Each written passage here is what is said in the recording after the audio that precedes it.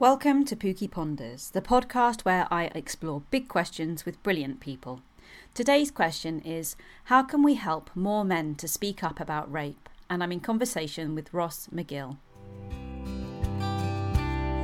Hi Pookie, hello everyone, my name is Ross McGill. I've been a teacher in London for 25 to 30 years, I've lost count.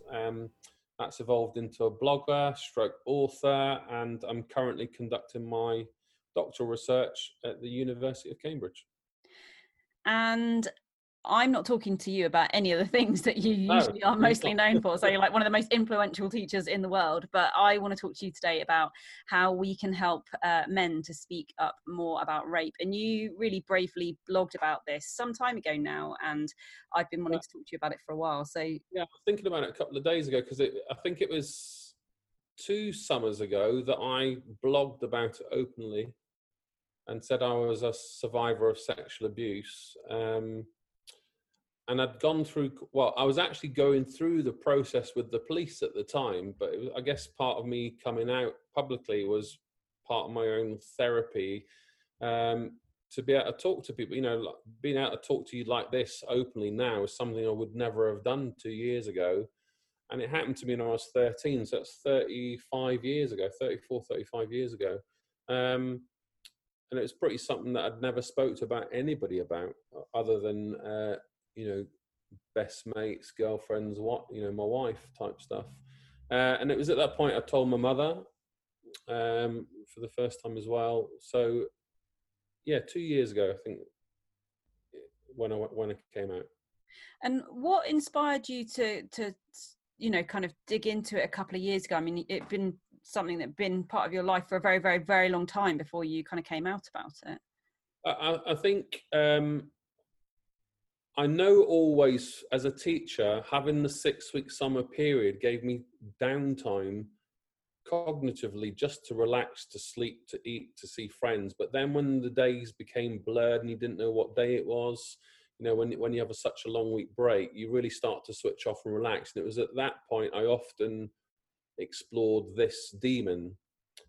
And it wouldn't be other than just thinking about it or squashing it back under the carpet.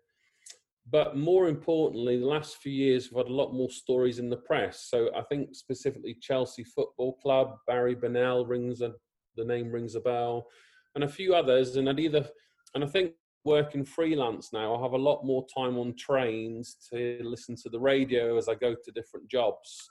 So I've had a lot more thinking and reflection time, more than I've ever had in my entire adult life. So it's given me a lot more space to think about me professionally and personally.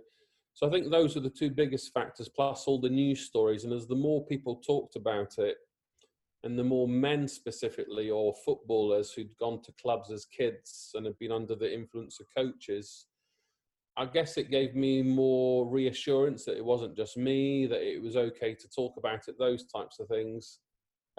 So that process was probably going on for about 5 or 6 years beforehand. And I knew I was getting close to a point where I was going to start to talk about it publicly.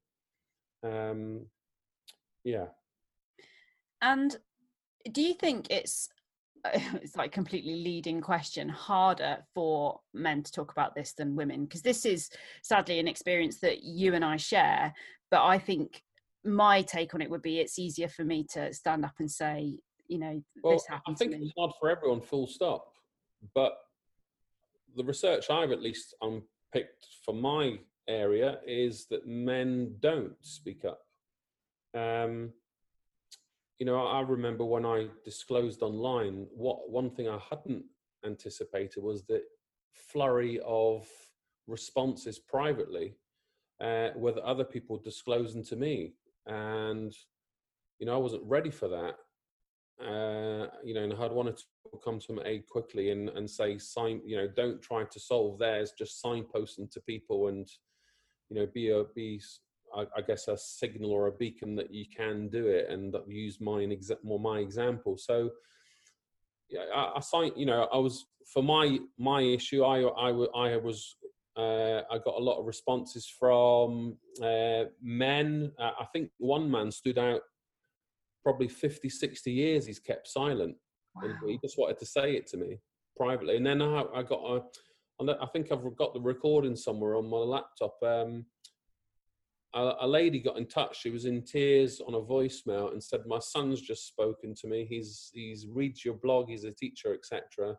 He's just disclosed," and it was her husband, his father. So, there was a wide range of stuff that I got, and women getting in touch with me with horrific stories in comparison to my experiences. So yeah, that was one thing I hadn't prepared for. The flurry of responses, but you can see how the ripple effect of speaking out gives other people confidence to either speak out themselves or to know that whether they're not ready to deal with it, that there are other people who've gone through the same scenarios. So when you did decide to speak out about it, then you weren't, I kind of assumed you partly did it knowing that would give people the space to talk their own truth and, set that path. Oh yeah. I had so many things going on in my head, Cookie. I think I'm trying to rewind now. I think when I blogged, I'd already gone through telling my family.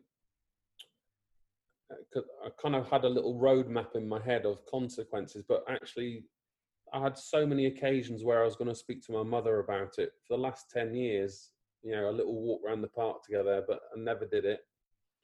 And it was a bit of a funny situation that actually made me do it. But when I spoke to my mother, then I told my 3 brothers and extended family. And then I blogged about it, and I think I've shared it a couple of times on my personal and professional Twitter and on the blog. And actually on my personal Facebook, but I've never really gone back to it. And I might tweet it out, having had just spoken to you today about it as a kind of annual thing. But I know it's an important signpost for people, but I hadn't really thought about everyone else. I was too busy dealing with myself. Yeah. But at the same time, I was going through the police investigation process. So I had to be quite cautious, I guess, of saying too much, what I could say, what I couldn't say. I wasn't really sure. So I didn't want to put the investigation at risk, I suppose, not really knowing what would happen. Has that investigation concluded now? Yeah, it concluded. It probably took 3 or, in fact, I can't remember. Anything between 3 months to a year, I think the process took. Yeah. And what did your mum say? It sounds like it was really tough I'd wildly overestimated it, just like most loving mums would do. You should have told me years ago. We would have dealt with it there and then. Give me a cuddle, that type of stuff. And then I think once that shock was over the next day, week, month or so, it was more kind of digging deep questions. And when I said I was going to the police, my mother did what she could to help and dig out any bits of evidence. But yeah, so I'd gone, I think my niece was having a christening for her young son. So I'd travel from London up north where I am now to attend a christening party. And I was staying with my brother and sister-in-law, and I'd parked my car on their street overnight, and my car was stolen. I remember your car being stolen. Overnight. So because I woke up frustrated, not only that all our belongings inside the car was gone for a weekend and my son's trumpet and things like that, and the car was stolen, that I'd also gone up for the christening to pull my mum to one side because I was at this process with the police and stuff where it was brewing, and I needed to say something soon because I also thought in a few months I might want to write about it as part of my own therapy. So the car being stolen really affected the morning for me personally on the day of the family event. And I think I was about 20-30 minutes away from where the event was, from where we were staying. So long story short, I had to get a hire car, but the hire car would only deliver to where my mother lived, coincidentally, to where I was located for where we were staying for the weekend.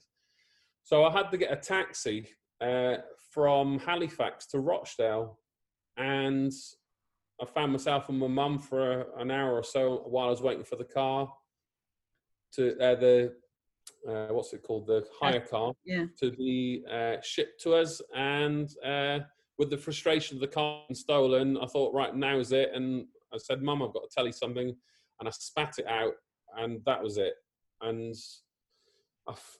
yeah, huge weight off my shoulders. I should have told my mum 30 years ago.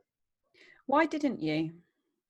Well, I was only 13, so I wasn't a very confident child. I moved to 7 state school, different schools with my family.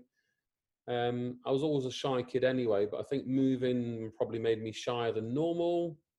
I wouldn't say I was a very articulate soul, and I guess like anything, you don't know if it's right or wrong. You then question, was it yourself? Did you lead the person on?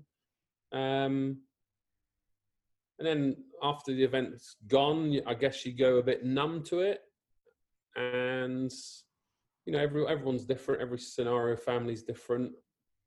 Although we were a loving family and, you know, very warm and giving and loving stuff, I just don't know if I had the capacity to express it, I think. And I then didn't really deal with it until my first relationship when I was 18 or 19. And then, you know, without getting too embarrassing, started to have 1 or 2 problems in the bedroom and started to identify what might have been the reasons for that. And I think I would have associated the abuse to it. So then, you know, key relationships, close relationships, I'd kind of disclosed, but by then it had happened and I still wasn't aware of what I should have done. And no one ever said, why didn't you say X, Y, Z, or that I can remember. So I guess it just became part of what happened in my life, and that was it. And moving to different places, I guess I was never really reminded of the location or the event itself. And I remember just 2 or 3 times in my adult life going back to this particular location just through 1 holiday, 2 work and whatever else, and thinking, oh, that happened, I need to deal with that. And as you get a bit more wiser, you know, I guess in my 30s and 40s, think, right, that was wrong, I need to let the police know. But in my 20s, I probably blurred it out as I was trying to identify myself as who I am as a young man growing up, breaking away from family, going to university, that type of stuff that we all do.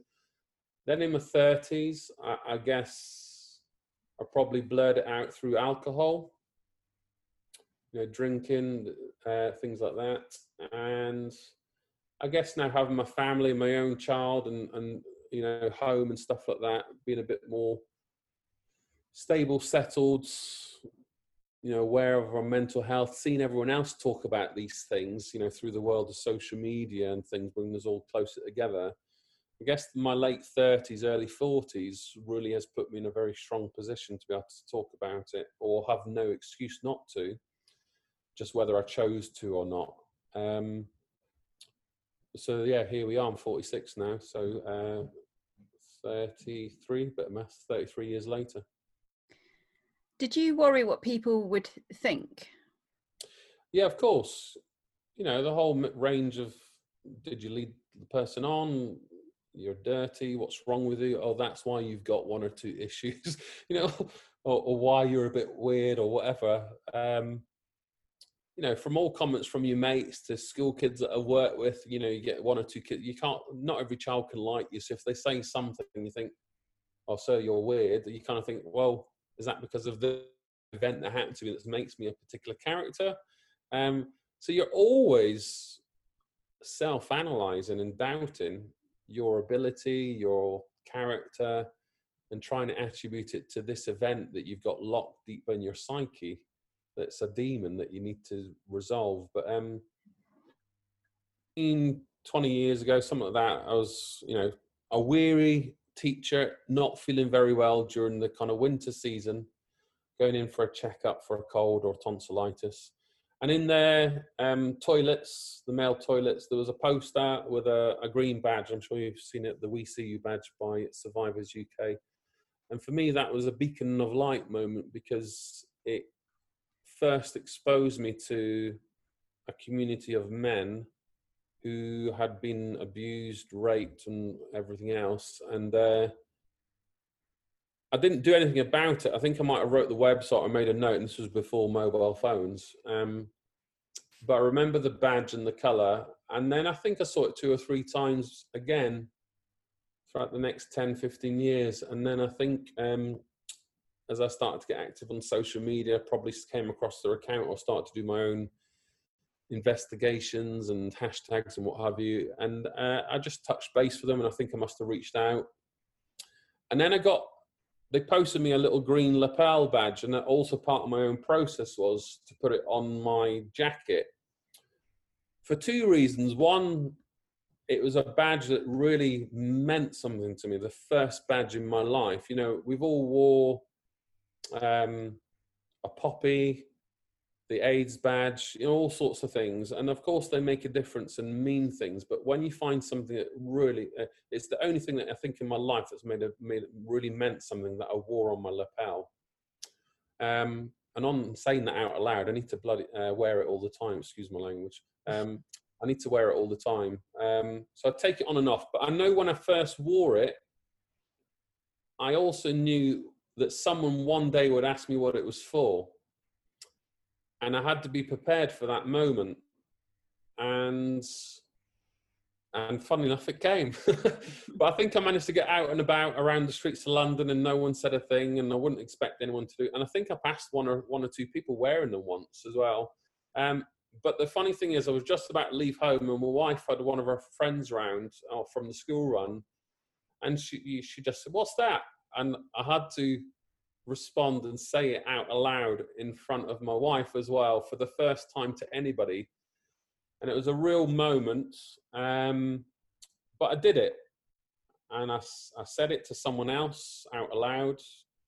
I guess it was a bit of a shock to them, but I managed to kind of articulate what the badge was for, with the kind of undercurrent that it was representing me and my own experience, without having to go into details. And I can't remember how the conversation ended, but literally I kind of grabbed my bag and off I went on the tube to my next job. But it was that was also a landmark moment for me to be able to talk to someone totally new about it. And then I went to 1 or 2 events, I think Teaching Awards also down in London, where I wore it. And I remember someone else in a group, actually, this was a group version. I was talking about Teaching Awards and the winners, and, you know, I was being a judge. And then someone joined the group and said, "Oh, what's that badge?" And I had to then say it publicly to about 10 people.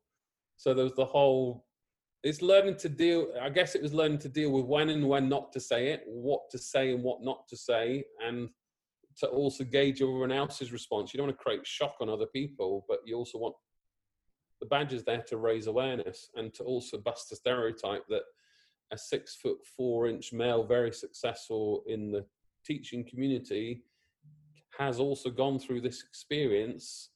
So I bust your myths and perceptions about a strong white male. What do you think would enable more people to speak up? Because it seems from what you said that when you were first open about it, that you had lots of people who confided in you, and that was perhaps the first time they told anyone. What might make a difference there, do you think? Is it more people being brave like you to talk about it? I think it definitely helps. You know, I think the stories, the reporting on the news, but, you know, being given the time and the day to listen to those news reports help. You know, back in my working life as a teacher, full on 60-hour weeks, rarely do I get a chance to buy a book of stamps and listen to the news, never mind talk about my demons. So everyone's got their own different circumstances and scenarios and time of their life when they can talk about stuff. But you see all the different stories on social media, you know, Black Lives Matters and everything else.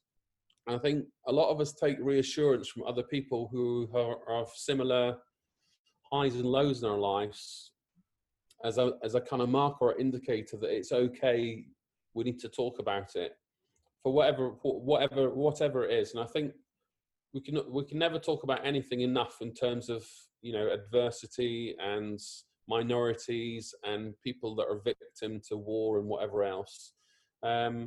So the answer is yes. How? I guess through news reports, stories, Joe blogs, people like myself talking about it, and people just going out of their way to, rather than just me always promote my blogs and my resources, go out of my way to share other people's stories sometimes, particularly when given my audience and the amount of people that I follow. Occasionally, rather than just tweeting about teaching, just share someone's story. But the challenge for us all is we're consumed with so much content now. A lot of it becomes a bit noisy, so it's very hard to be heard and filter important messages. But there's a lot of companies out there that can help. So Survivors UK was in my case, and I'm sure there's others. And Survivors UK is a London-based kind of organisation for men, victims of abuse. I still don't know who the version is for men across the country. I'm sure there's a name or something I've forgotten about, but I think there's a need for that, particularly in my case and others. You know, more funding and stuff like that. But, you know, we're fund, you know, given the virus now and £2 trillion of debt and all the other issues we have to face, it's just, you know, there's children in need, there's people without food. It's all, everything's a priority, isn't it? Yeah, it's a challenge, isn't it? What do you think there's a role for schools? I mean, in terms of creating an environment where if this has happened to one of their pupils, that they can go and talk to someone, seek some help? Well, the interesting thing, I wrote on my blog when I talked about it, that I'd organised a safeguarding event, and I was sitting next to a teacher who I line managed, and the lady in the room, the safeguarding lead, said, there'll be someone in this room, a teacher, who will have been sexually abused or raped. And the person next to me went, yeah, right, under his breath. And I kind of wanted, as a school leader, I should have pulled him out on it. But because he was also my line manager and I hadn't yet dealt with my own, I stopped myself. And I never lived that moment down personally and professionally, because I've let that person's myth perpetuate as a school leader, number one, in terms of calling it out, and two, personally not dealing with it myself.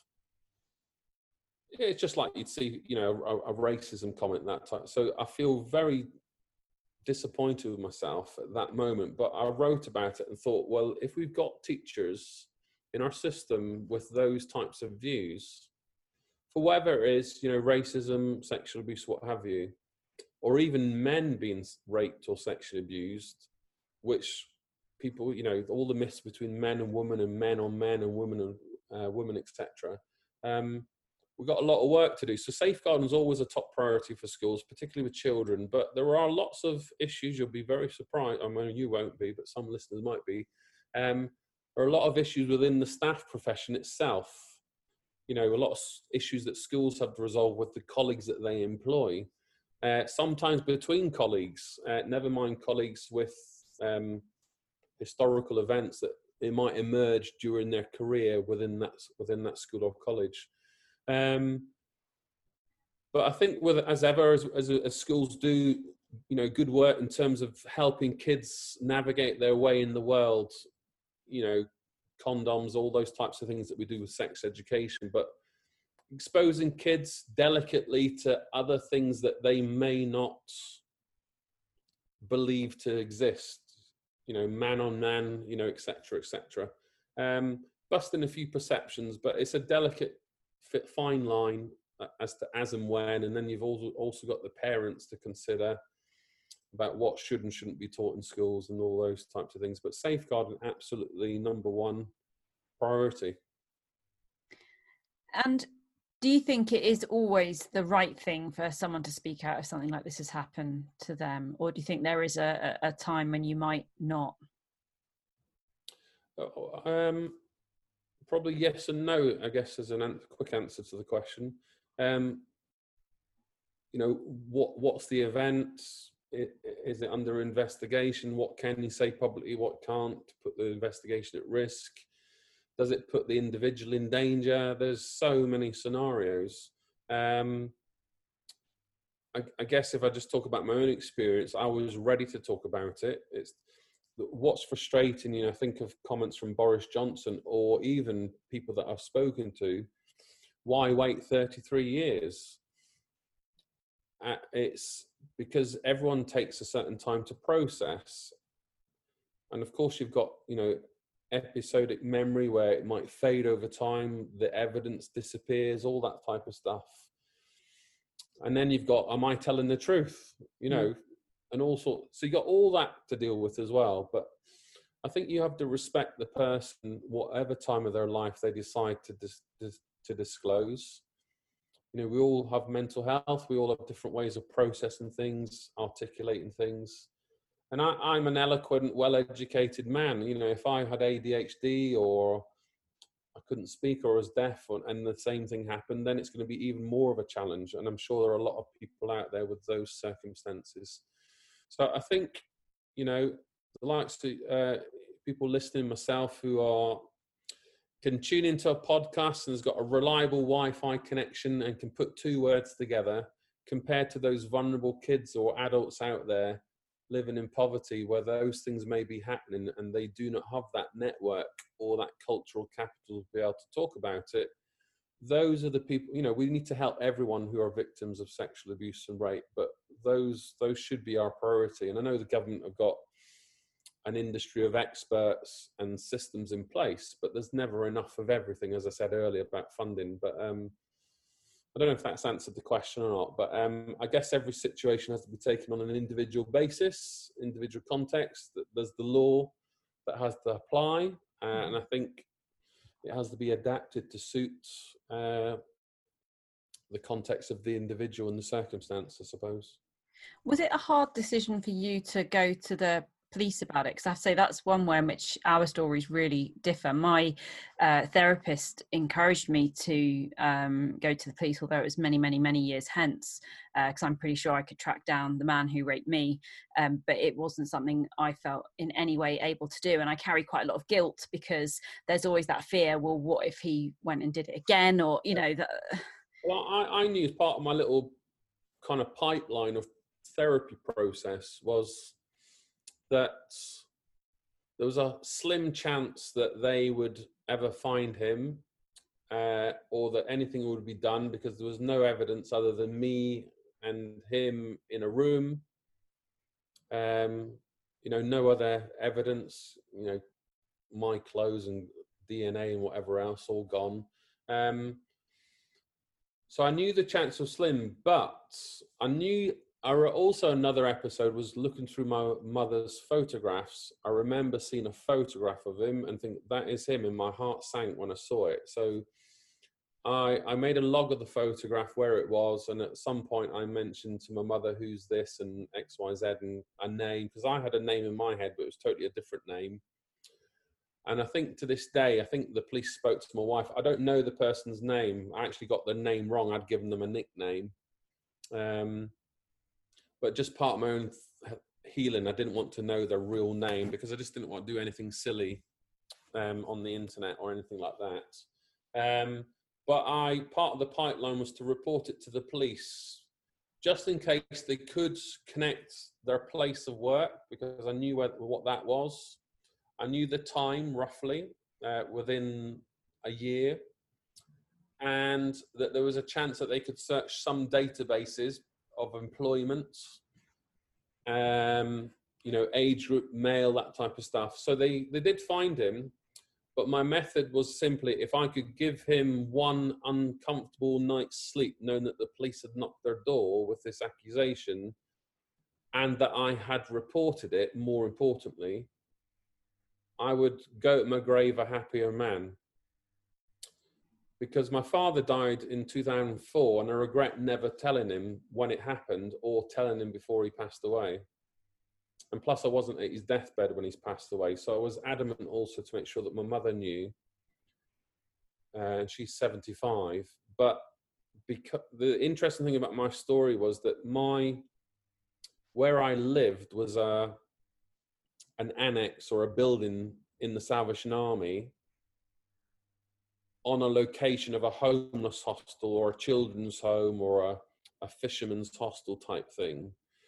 So as I would come home, I'd go through the entrance up the building into our house, which was secure. But you think of all the safeguarding risks and DBS checks that we have today, I know that I'm not the only child, dare I say, within the Salvation Army who's been susceptible to this, which is quite horrific, really. But I'm sure there's a lot of more, you hear a lot of cases of the 70s and 80s emerging because social media, people see each other, plus people are of a certain age get to a place where intellectually they have now the capacity to have processed it and now talk about it and have the blogging platform to have their story shared. So I do think there's a certain era on a generation that can now speak out. But going back to my point about the police, I just wanted to have it logged, and I didn't want my mother and father, more importantly, to blame themselves for it happening to me under their nose. So it was the classic, although he wasn't a friend of the family or anything, he was an employee under my father of the Salvation Army on a location where we lived and worked. And I know if I was a father, I would have blamed myself for not being more aware or savvy, because we had loads of Saturday jobs, from milking the goats to mucking out the cow pigs to painting, decorating, to cleaning out the toilets. I used to do all these types of things before I went off to university. So that was another big reason for not telling my parents. And also when I did tell my mother, not making sure that she didn't blame herself for it happening. And did it feel like the right thing once you'd kind of gone to the police? And it must have been quite difficult going through that process of I had to go through it all again. It was a lot more rigorous. Under camera surveillance, interviews, all sorts of things. At times when you didn't want to do it, so they said, interviewing here at this time with this camera and these two people, you need to come next week. So whether you were ready or not, you had to do it. So there was all that, and obviously fitting that in as a freelancer, you work as and when you've got a job. Trying to fit that into appointments and not making an income was also a bit of a challenge. But if you go to my pinned tweet at Ross McGill, I think I've tried to reply historically as and when different events happened, just so I had a mental record of what was going on as and when I was dealing with it, or when I was having a bad day or things like that. So. And did you go to therapy as well, or because you kind of referred to this as your kind of therapeutic process, but did you actually get? I haven't. I've been offered it. A lot of people have said. I think I've talked about it personally to myself, to my wife, to others now, and I see that, and writing, and I see that as my therapy. Even though I know I would benefit from a professional therapist. But I also know that I don't need it. I don't know if I'm in denial. I feel much happier in my life. I feel that I've said what I need to say. I've done what I need to do. I mentally feel stable. A healthy diet. I drink moderately. Trying to analyze all my own influences and factors and scenarios as to, am I doing okay? But that's not to say in 5-10 years, or if something serious happens in my life, health or a bereavement, that I might not go off the rails. But it's a yes and a no answer. That's fair enough. And I think the thing with all of this really is that I think we're always on a journey, aren't we, I guess? And that's it. You've done your police investigation. I've done a lot of therapy, and yet there's still that uncomfortableness, I think, for both of us. I don't think either of us could just sit here and tell the story of what happened to us without it evoking something really deep and difficult. Sorry, go. I know once, if I think about my father, occasionally I'd break down in tears, or there was supposed to be a kind of teacher event for male mental health about, I think, last summer, and sadly no one signed up for the tickets, which also indicates that either people aren't interested in male mental health, parting with their money, or people don't want to go to that event, because we'd got 2 or 3 really important male speakers in the education sector, plus me, to talk about. And this was also where part of my healing process was a year later. Yeah. To talk about this publicly. And I know when I've trying to think of the events where I might have said it in conversation, and I've definitely said at keynotes or training events where I've dealt with my own mental health, and I've left it woolly like that. Yeah. Where people that know will know what I mean, whereas other people might not, or can go off and investigate. But I've said that in that kind of way. I guess. And you said before that you had, you know, now you kind of look at yourself and you feel you're in a good place, you're in a healthy place, but that you had historically kind of numbed it through alcohol or other things. Are you happy to talk about that a little bit? Yeah, I can. So, Freddie, 10 more minutes and then we'll go to the park. I'm going to take them to a new local park.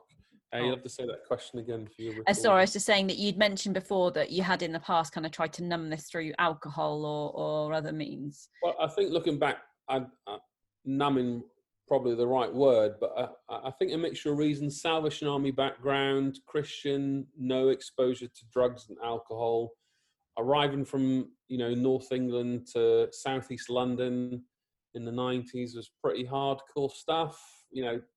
I remember having the rip taken out of me for wearing a Blackpool Football Club t-shirt. You get the rip taken out of me anytime. But I think in terms of fashion, moving to Southeast London, near Camden Market, that type of stuff, I was quite naive.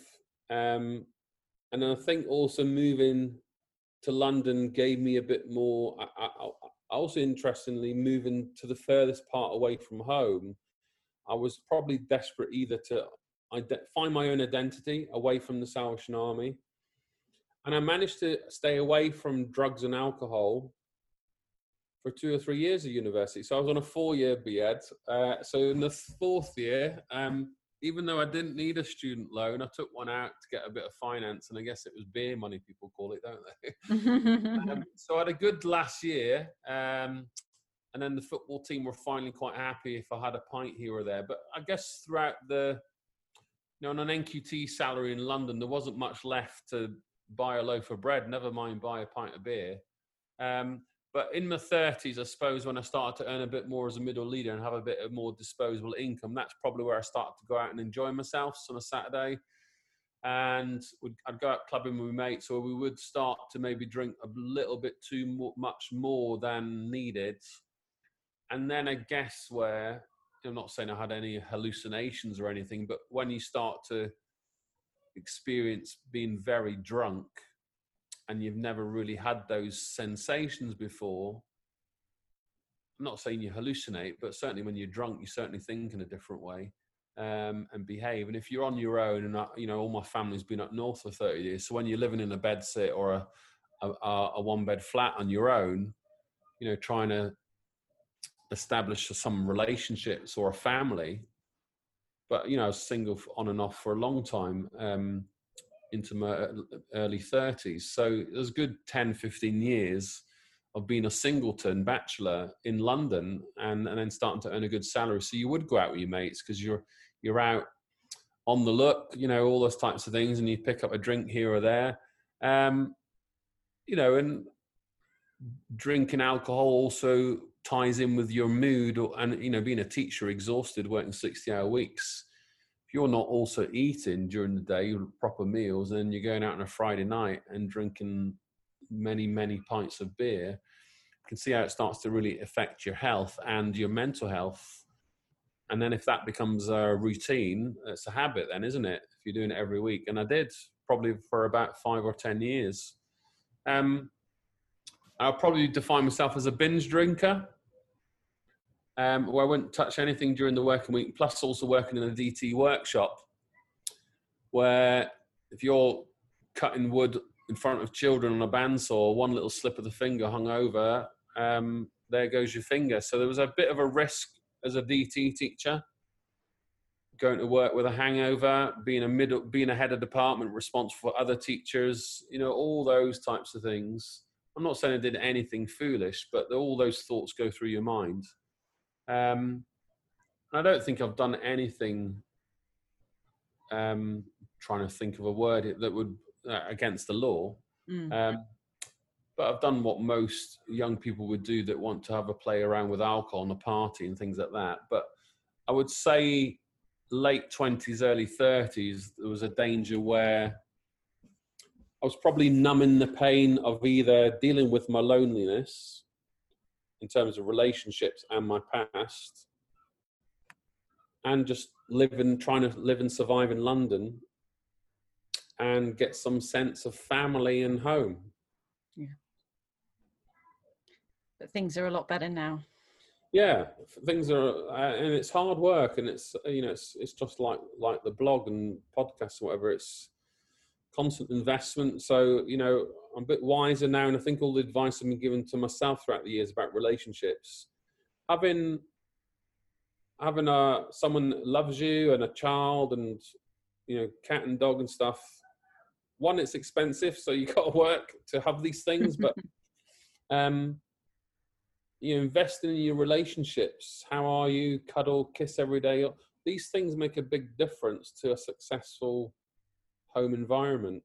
And I'm trying to think how best to articulate it. It's you got to look long term. You know, it's one silly mistake that I make, whether, you know, God forbid that I turn around and slap my wife in the face, or I do something silly on a night out.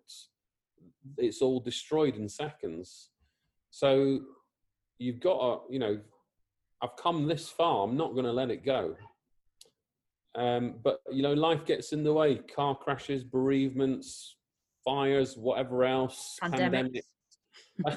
And, you know, things get in the way and people make silly decisions. And if you've got a bit of history and some mental health things to resolve, it can throw you off the rails at any time and then distort your family, you know, whether your family distorts you or you distort the family.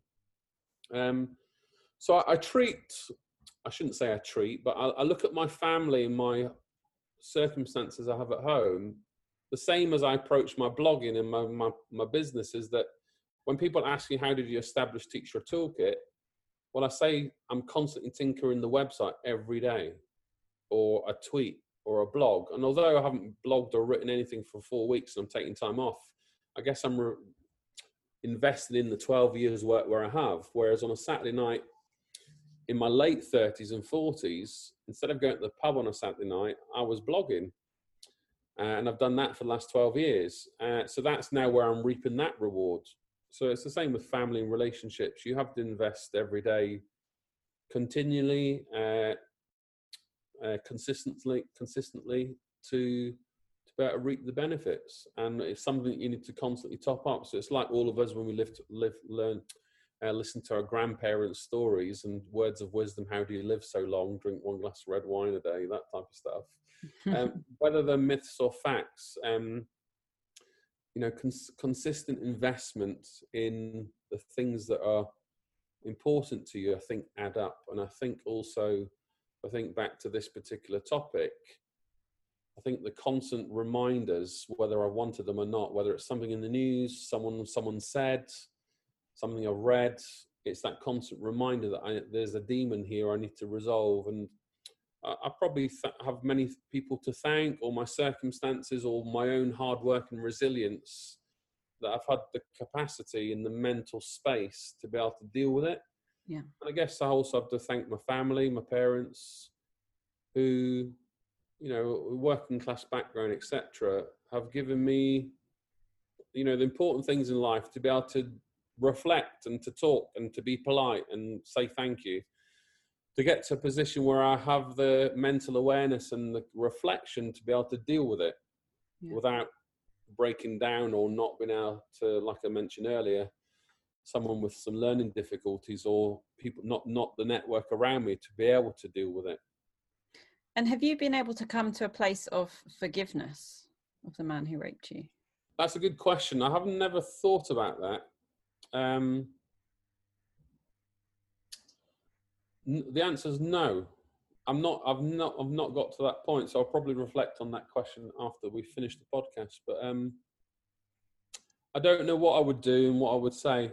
You have to come back to me for that one. I've been grown up to forgive people. I know when I see anything on the news, particularly within the teaching profession, my immediate reaction is filth, kind of lock them up type stuff, which is not helpful, I know. But I find it so, everything moves inside of me when I hear a story of someone abusing a child. And I think I'm not yet in that position where I can forgive or be compassionate about people that do that to young people. No. Your little boy wants to go to the park. So Is there a thought that you'd like to leave people with? I guess just make, when you're ready, take time to talk to people would be, at least, can you talk to yourself, I suppose? But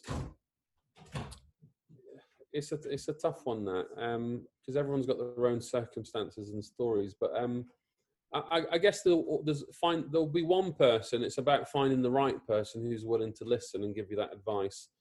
And it doesn't necessarily, I believe, have to be a qualified professional. I think that might come a bit later. But that good friend or that listening ear, or often someone that you don't know, like you go to a conference and you end up talking to a total stranger about your deepest and darkest issues. That's just a great place to have a sounding board. And I think those things help. So although I've never gone to a kind of an event that's aligned with this particular topic, I've always gone to teacher type conferences, but there's certain people you're drawn to and you start ending up having a really deep and meaningful conversation where you think, oh, where did that come from out of nowhere within 5 minutes? So you make very important connections with people, and we all do. So you find the right people that you can talk about certain issues with. So I guess that would be my advice, is talk to the right people when it's the time.